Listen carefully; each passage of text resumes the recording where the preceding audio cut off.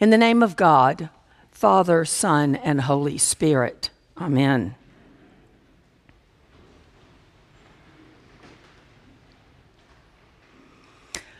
Luke's gospel reading for today is not one of my favorite passages. It's not one I had to memorize in Sunday school, and I certainly haven't seen it pictured in any stained glass windows in any church that I've been in recently. But the truth is there are many passages in our Gospels, all four of them, that express the same kind of thought. By the 12th chapter of Luke's Gospel, which we just heard, Jesus had turned his face toward Jerusalem, toward the confrontation with the authorities.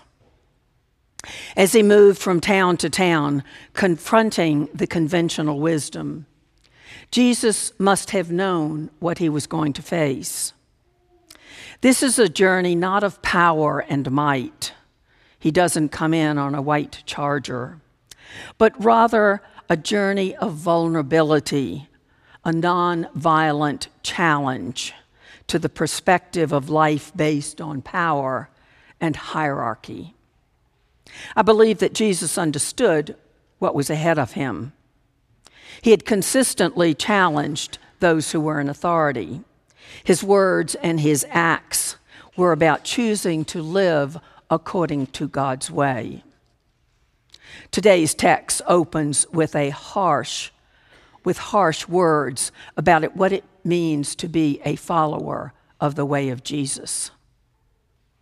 It's much more than lunch on a Galilean hillside, more than catching a boatload of fish, more than miraculous healings. In so many words, the writer says, so you think you want to follow Jesus? You better know what you're getting into. Actually, these words reflect the hard times that Christians experienced at the end of the first century, and harder times that were to come, when families would be divided among themselves by the fire in their midst. The references in this passage are to fire and to baptism. Now, fire can be good or it can be bad, but good or bad, it cannot be ignored. It was fire that Moses saw in a bush, and fire which led the people of Israel by night through the wilderness. It was fire that touched the lips of the prophet Isaiah as he was called to proclaim God to Israel, and fire that fell upon and consumed the altar of Baal when Elijah preached and prayed. It was fire that descended upon the heads of the apostles after the resurrection at Pentecost. But we know, too, very well that fire can destroy. It can destroy homes and forests and lives. But we also know that without fire, there are certain trees that cannot effectively reproduce. The wax that holds the seed of the lodgepole pine does not melt and release the seed without fire to melt the wax. And the undergrowth, without fire, the undergrowth blocks out new seedlings. Without fire, the forest cannot be renewed. Baptism in the days of Luke's community was a radical thing. It caused deep anger between family members and friends. Remember that Jesus had called into question the typical patriarchal system of the Mediterranean family. For Jesus, all have equal access to God, male or female, Jew or Gentile, slave or free, regardless of race or age or health or wealth. And by the end of the first century, to follow Jesus, to be a follower of the way of Jesus, demanded a loyalty that divided families and cost lives. Certainly by the time this gospel was compiled, division within families over the person of Jesus was the reality in the Hellenistic Jewish churches, when those who were baptized were declared an anathema and written out of the book of life by those who were not baptized. Jesus brought a new view of the world, but in these words, his realism comes through. Evil and injustice were and still are rampant, and therefore there is division. In just a few minutes, we will baptize Virginia Nell Watson. Now, baptism is not a privilege earned or deserved. Virginia, like most of the babies that I have baptized, will be oblivious to what is going on. She and the rest of us have done nothing to earn this privilege of being baptized. She might be asleep by then, in spite of the goos and the smiles and the kisses that have come before. She might be wetting her diaper or doing something else, or screaming her head off when Lissa takes her back into her arms. But Lissa's going to pour water over her head, a reminder of the waters through which the Hebrews went as God led them from bondage to freedom, and the waters of the Jordan River that the Hebrews crossed into the Holy Land, and the waters in which Jesus was baptized by John. And if you have been to Israel, the waters you may have renewed your baptismal covenant. It reminds us of the waters of baptism that have bound men and women, old and young, black and white, yellow and red, and male and female for more than 2,000 years. Water that is thicker than blood.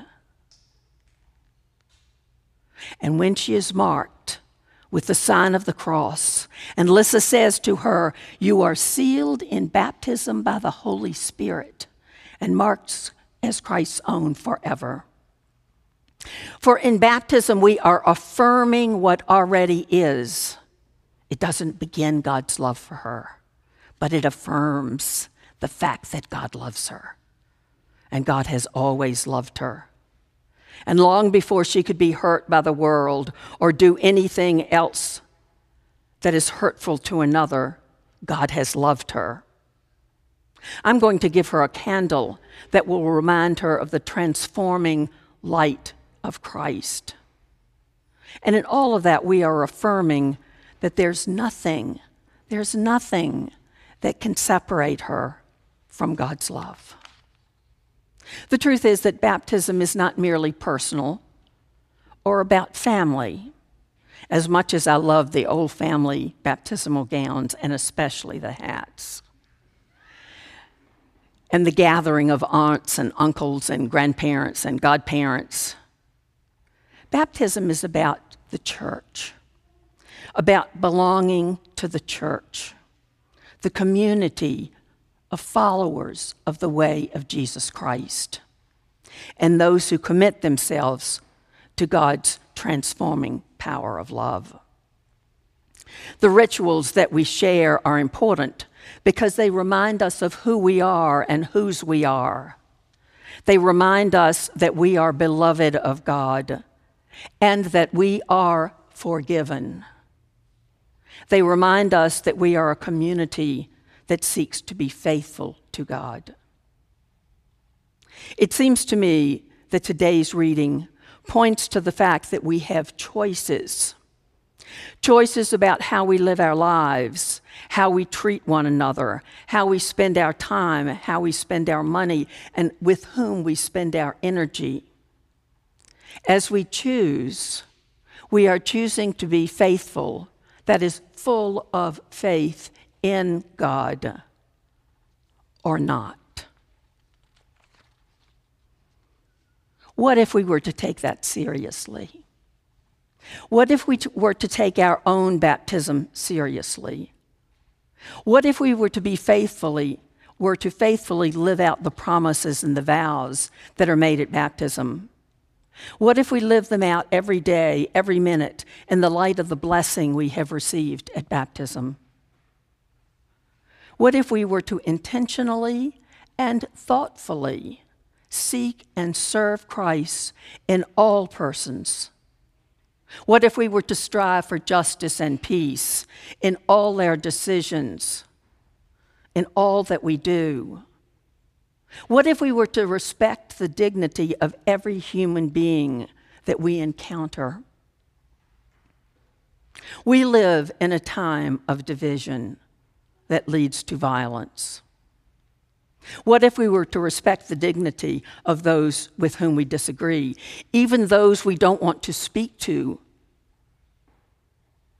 because that disagreement has become more like hatred? What if we were to recognize the image and likeness of God in even those who have hurt us and those whose views divide and separate us? What if we were to treat those we disagree with and those we dislike as we would want them to treat us? That's hard work. But we belong to a community that seeks to serve Christ in all people, a community fed and nurtured by the body and blood of Christ. The theologian Teilhard de Chardin wrote, "Someday, after we have mastered the winds, the waves, the tides, and gravity, we shall harness the energies of love. And then for the second time in the history of the world, man will have discovered fire." The energy of love, an energy that is like fire, able to lead us through the darkness, an energy that is like light, which makes us able to see in the darkness, an energy that is like water, the water of baptism, which brings new hope, new dreams, new possibilities, new life. Amen.